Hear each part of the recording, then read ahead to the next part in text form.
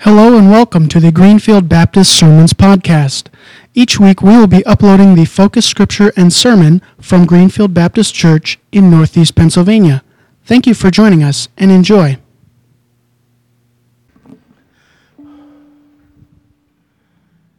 Lord God, it's so good to be in your house this morning. It's so good to rest from a week of busyness, of craziness, of wandering back and forth. It's good to be in your house together this morning.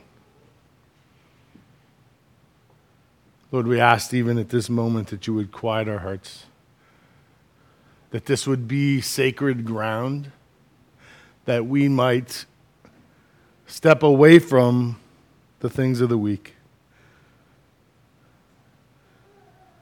and come and meet with you this morning, even at this moment. May your words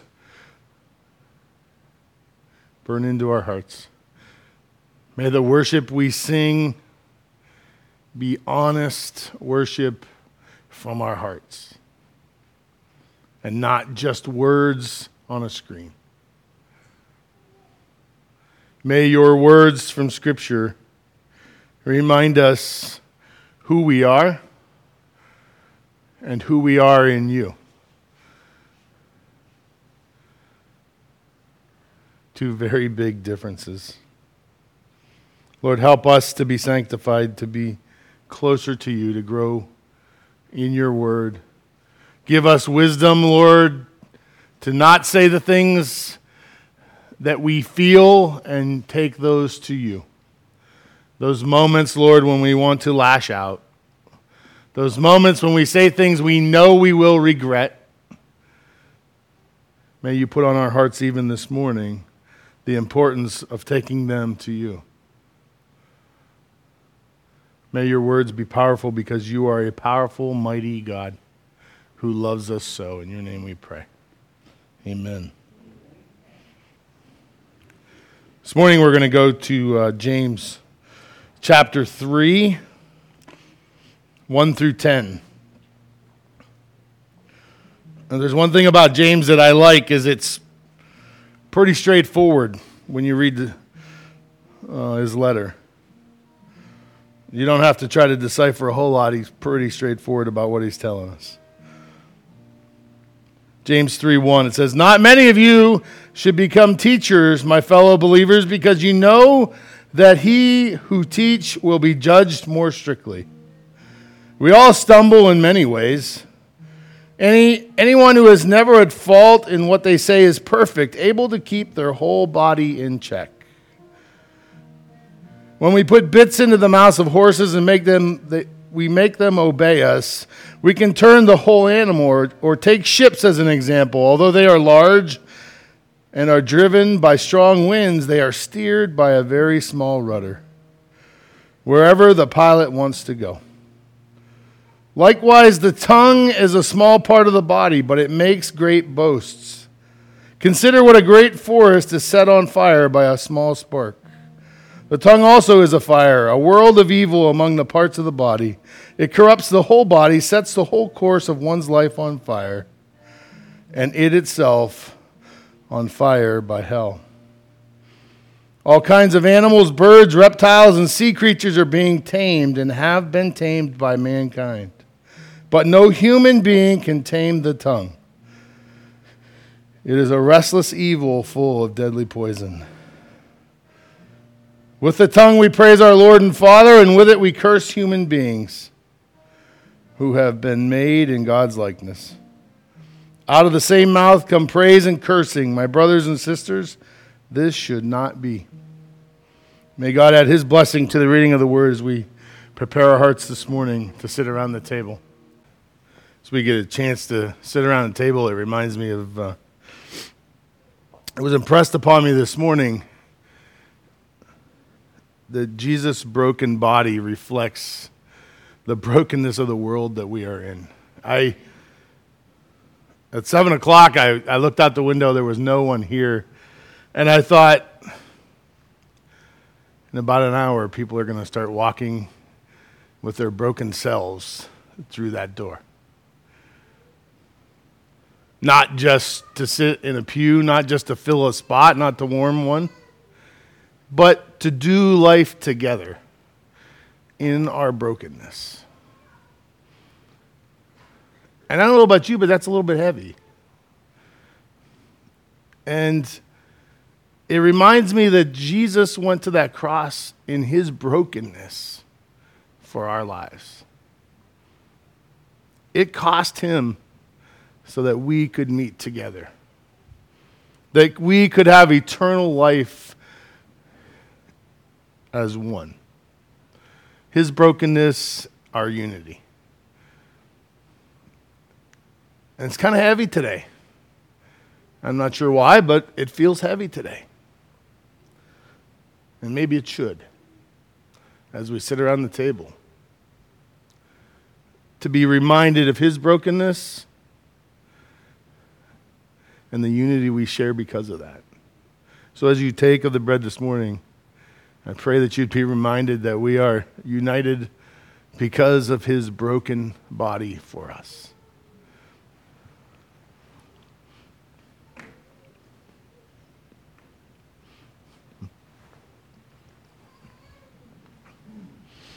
And I was reading in Isaiah. I want to read from chapter 43. I'm going to skip around a couple of the verses. I'll give you the verse.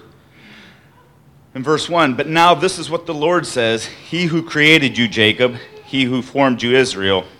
Do not fear, for I have redeemed you. I have summoned you by name, and you are mine." And 3, he says, "For I am the Lord your God, the Holy One of Israel, your Savior." And 7, "Everyone who is called by my name, whom I created for my glory, whom I found and made."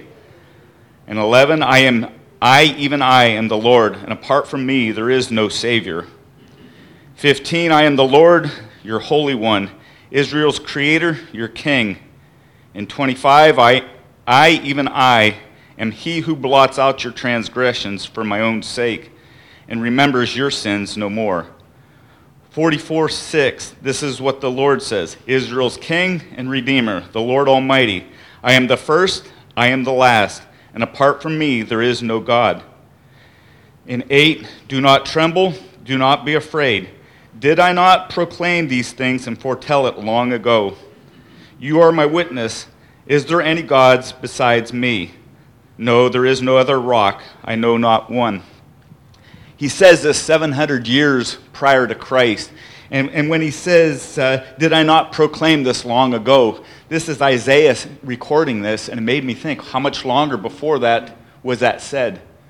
Here's God working out the plan to save us, the fallen creature.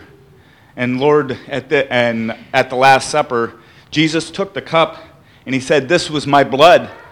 And he had a new promise for us, the promise of eternal life through him.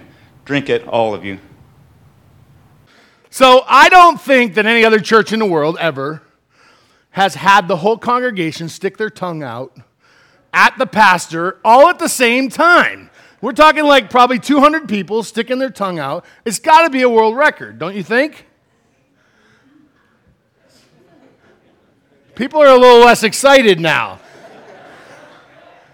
Yeah, Bobby, see, Bobby, show him, Bobby. Bobby can do it. If Bobby can do it, anybody can do it.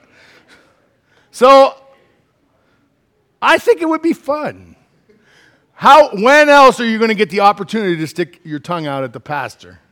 Really, let's be honest about this. Next week, yeah. Yeah, we're not going to make this a weekly thing. It's not going to be like, okay, everybody stick your tongue out at the pastor. Let's see how many stupid faces you can know. This is a great opportunity for you guys. You seem less excited. Let's do it. Thank you, Matthew. I appreciate your enthusiasm to stick your tongue out at me. That's what I was looking for, yeah. So on a count of 3, we're going to see if now, all I'm going to say is watch your neighbors, because I want you to write down on your Connect card who didn't stick their tongue out.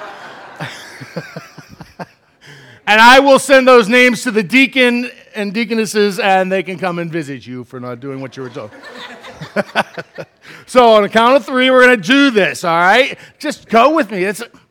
Does no one ever stick their tongue out? I mean, when we were kids, that's all we ever did, right? So count of 3, all right, Bobby? You want to count down? Bobby, all right. 17. No! 3, 2, 1.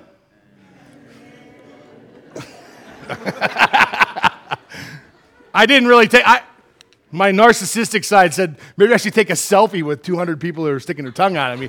But So we want to talk a little bit about our tongues this morning. Right?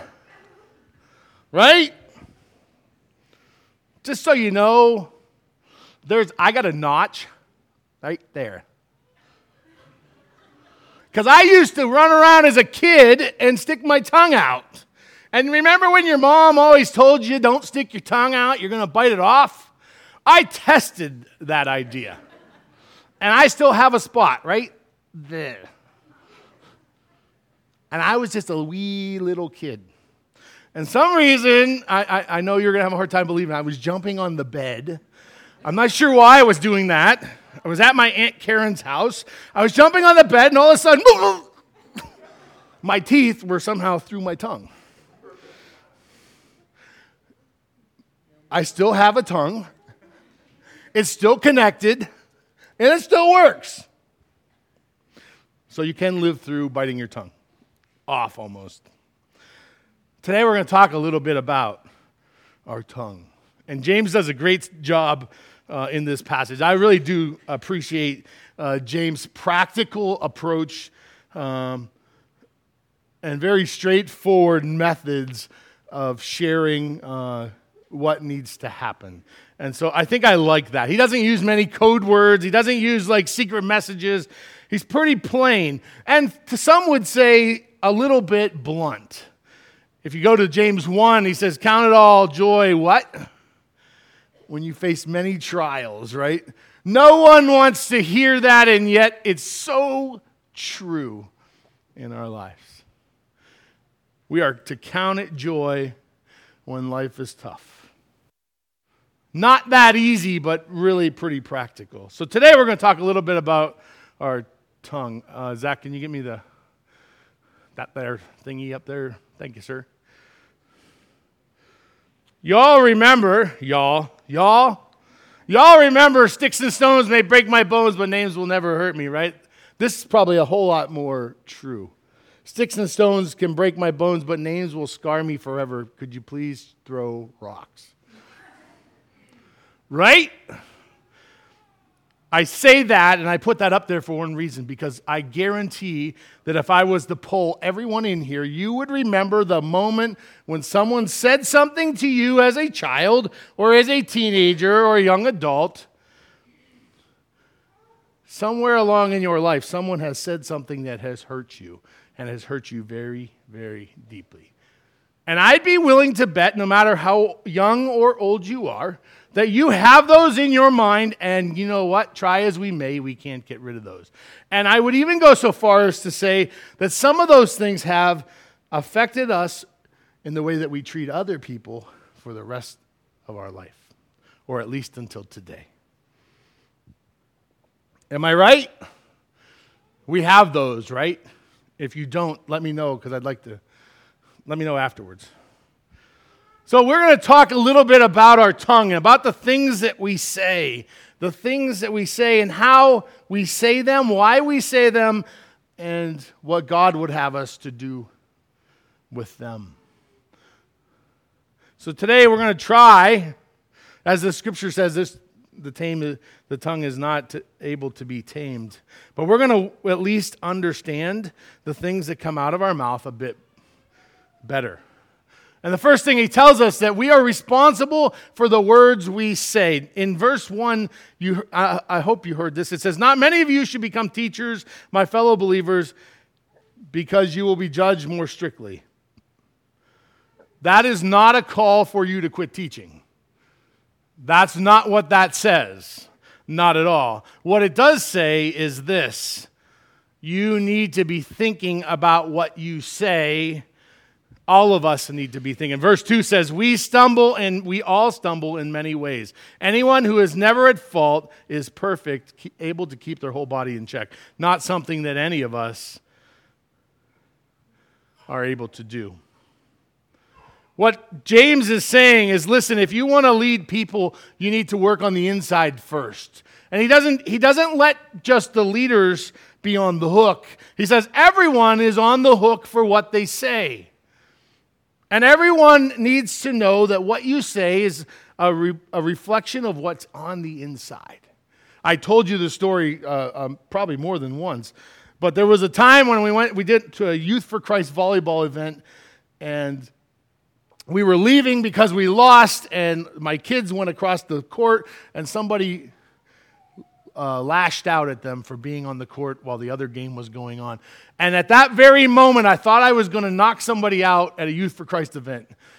That literally, that was like the anger inside came out in like 1 second. And I was reminded at that very moment that what's inside isn't always a great thing and not always a representation. My words aren't always a representation of what's going on inside. We have a responsibility with what we say. We need to take responsibility for the things we have said. That means that if you have said something to someone that hurt them and you know full well that it hurt them, you need to apologize. You need to apologize for the things that you have said that you know are hurtful. Those words are strong. And maybe if we understood that a bit better, we would be less apt to say those things that we know full well will hurt someone. Take responsibility for your words. I think I could do life a whole lot better with duct tape. Just saying, right? Because every time I open my mouth, I ask myself this question, did you need to say that? My wife sometimes is that voice. Did you really need to say that? She's right? I need to take responsibility for what we say. I want to talk real quick about last week, and it was brought to my attention. I really appreciated that. Last week during the sermon, I said it twice. First service for sure. I can't remember second service. But last week I said during the service, I was talking about the Sabbath, and I was talking about the Jewish Sabbath, and I was talking about our Sabbath. And they're two different things. The Jewish Sabbath was a Saturday. And I as I was saying what I was saying, I was just like blowing by it, and so I just kind of left it go. And someone called me on it. Good. I'm glad. I'm glad I was reminded. But I want to just clear that up. The Jewish Sabbath would have been the Saturday. The Christian Sabbath, right, is our Sunday. And I found out, I appreciate it, that changed about 350 AD.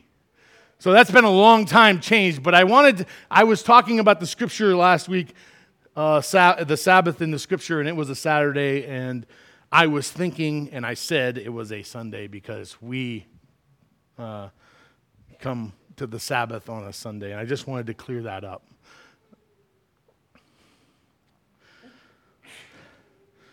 Have you ever tried this? You want to try this one?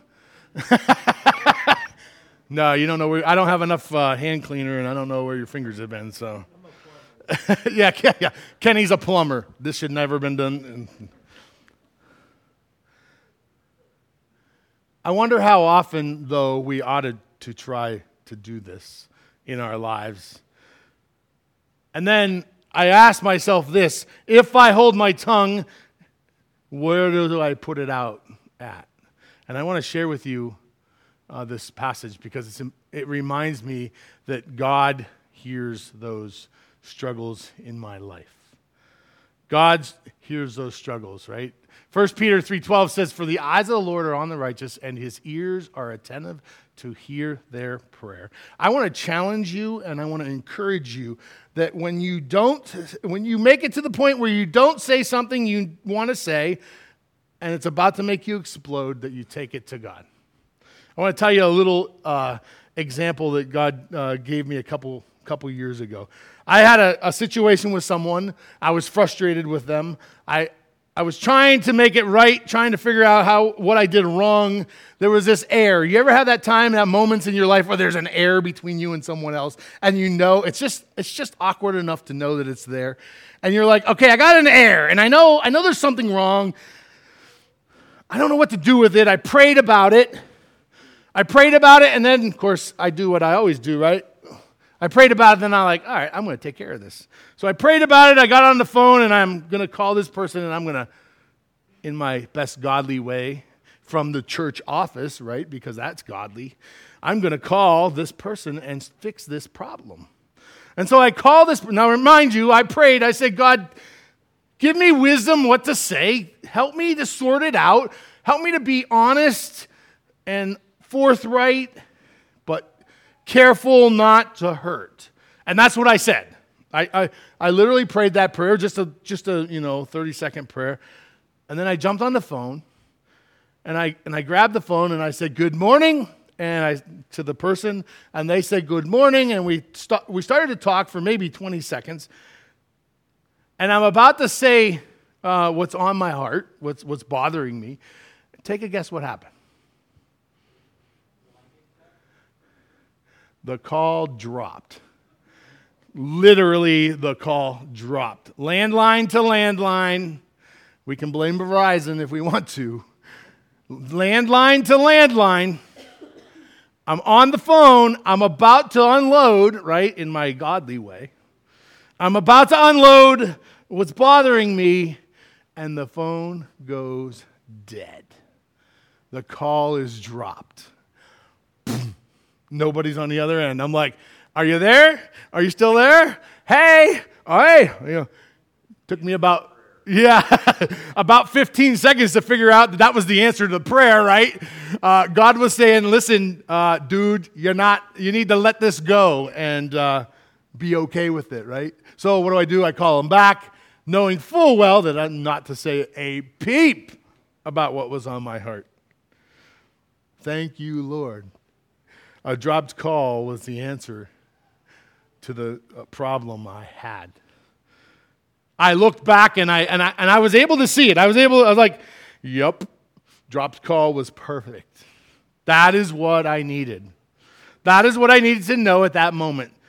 To take responsibility and not say where my heart was at that moment. We all need to be responsible for the things that we say. Second, we need to be reminded that words carry very much power. Scripture, James gives us 3 examples, 3 illustrations. He says, the first one is a rudder on a ship. Although small, it steers the huge ship. And the other one is a bit in a horse's mouth. And the third one was a spark that sets a whole fire, sets things on fire. All good examples of our tongue and the way that it can hurt other people. There is power in the words that we say. Probably far too often, that's what our words, and that's how we lash out at people. I do have an idea, though. I'm thinking that we can market it if you guys are ready to try this. You want to try this one? You guys are less excited about trying every time. Some of you might like this one. The little kids are gone, so it's okay. Don't you think, now listen, now hear me out. Don't you think that if every married couple breathed fire when they spoke to each other, 1, they would keep a little more distance, right? And 2, they'd probably be a little more careful about what they said. And I wonder how often fire comes out of our mouth. The scripture says, right? Deadly poison. That verse 8 says, no one can tame the tongue. It is full of deadly poison. The things we say are deadly poison.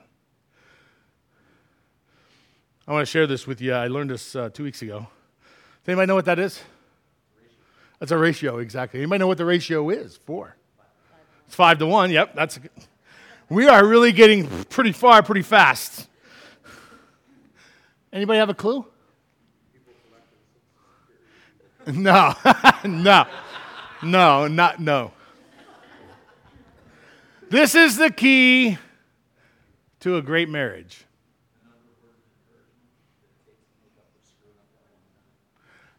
The ratio of encouraging words to negative words or deeds in a healthy marriage.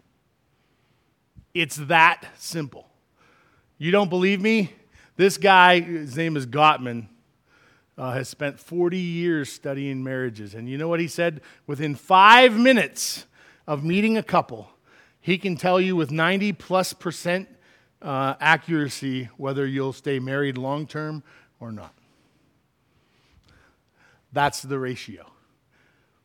If you aren't saying 5 kind words or encouraging things to your spouse for every one, you're missing it. I'm not making this up. If you want, look it up on Google. John Gottman is his name. He's still alive. He's the marriage guru in a lot of circles. That is a big. Take a guess what the ratio is of marriages that end in divorce.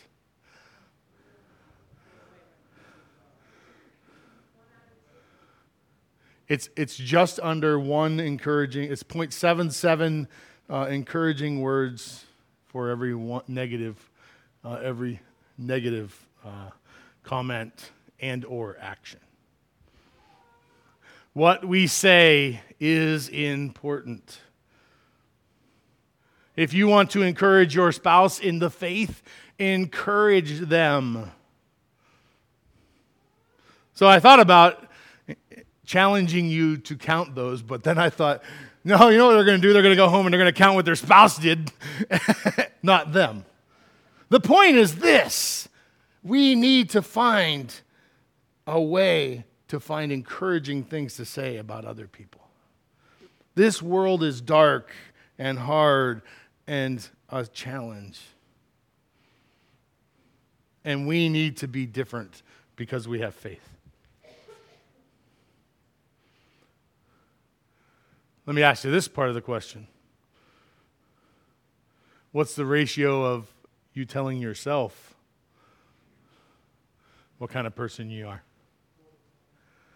What was it? 4-1. Lee tells himself 4 good things to 1. Lee, you're going to be divorced from yourself if you don't start doing 5-1.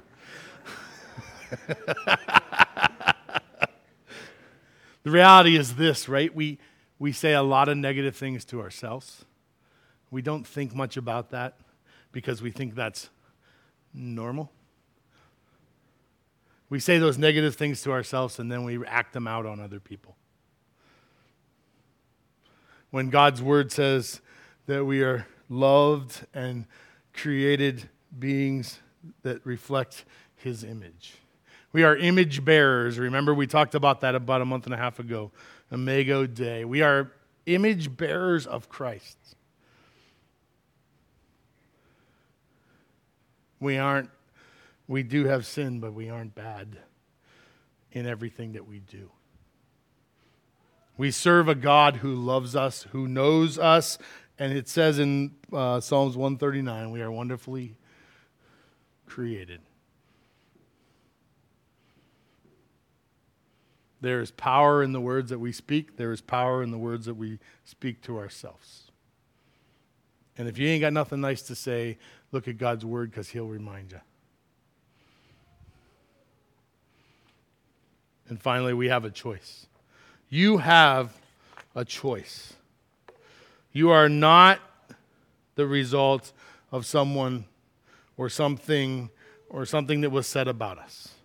In Scripture, it says, in this passage, it says, with our tongue we praise our Lord and Father, and with it we curse human beings who have been made in God's likeness. Out of the same mouth come praise and cursing. My brothers and sisters, this should not be. There is a choice for what we say. We have a choice for what comes out of our mouth. We can, in some ways, control the things that come out of our mouth. One of the things I absolutely love is the Philippians 4 passage, and that's been like a passage in my mind for 20 or 30 years because it reminds me of this, that I can take my struggles. It says, be anxious for nothing, but in everything through prayer and petition, make your requests to God. And the peace of God that surpasses all understanding will guard your heart and your thoughts in Christ Jesus. If having to say something is what's giving you the problem, take it to God. Take it in prayer. I love the Psalms for that reason, because I think it's so cool that the psalmists are able to take their genuine sense of where they are in life. I think David does a great job in the Psalms of sharing who he is when he's hurting, when he's struggling, when he's having a rough day, and sharing who he is to God and waiting for God to answer. I wonder if maybe we ought to do that a little more often.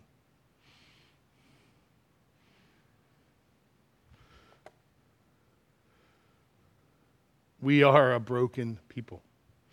We are broken people who need the love and the blood of Jesus in our lives. You may or may not remember when I came in January, I talked about this being a hospital, not a museum. A hospital where hurt, injured, or wounded people can come and find healing. Because our Jesus heals brokenness. He takes a broken body, a broken person, and he gives them new life. We call it regeneration, that nice big word. If you don't have that relationship with Christ, or you haven't sensed that God is working in your life, and you'd like to begin that today, I'd love to spend a few moments just sharing that with you this morning. There'll be a time. We're gonna pray here in a moment, and we're gonna sing a song and take the offering. And I just want to offer the altar as an opportunity to come and talk about that this morning. Let's pray. Oh Lord, with our tongues we praise your name and we curse other men. May we be reminded this morning that you are a great and mighty God who loves us when we fall short.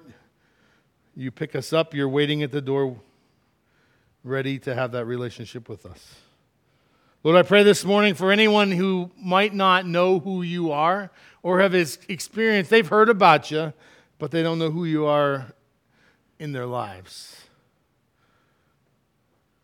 Scripture says if we confess with our mouths that you are Lord, that you will come and save us. If we call you our Savior, you will come and change our lives. Lord, as we spend this few moments in song this morning, may that be where our heart belongs. In your name we pray. Amen.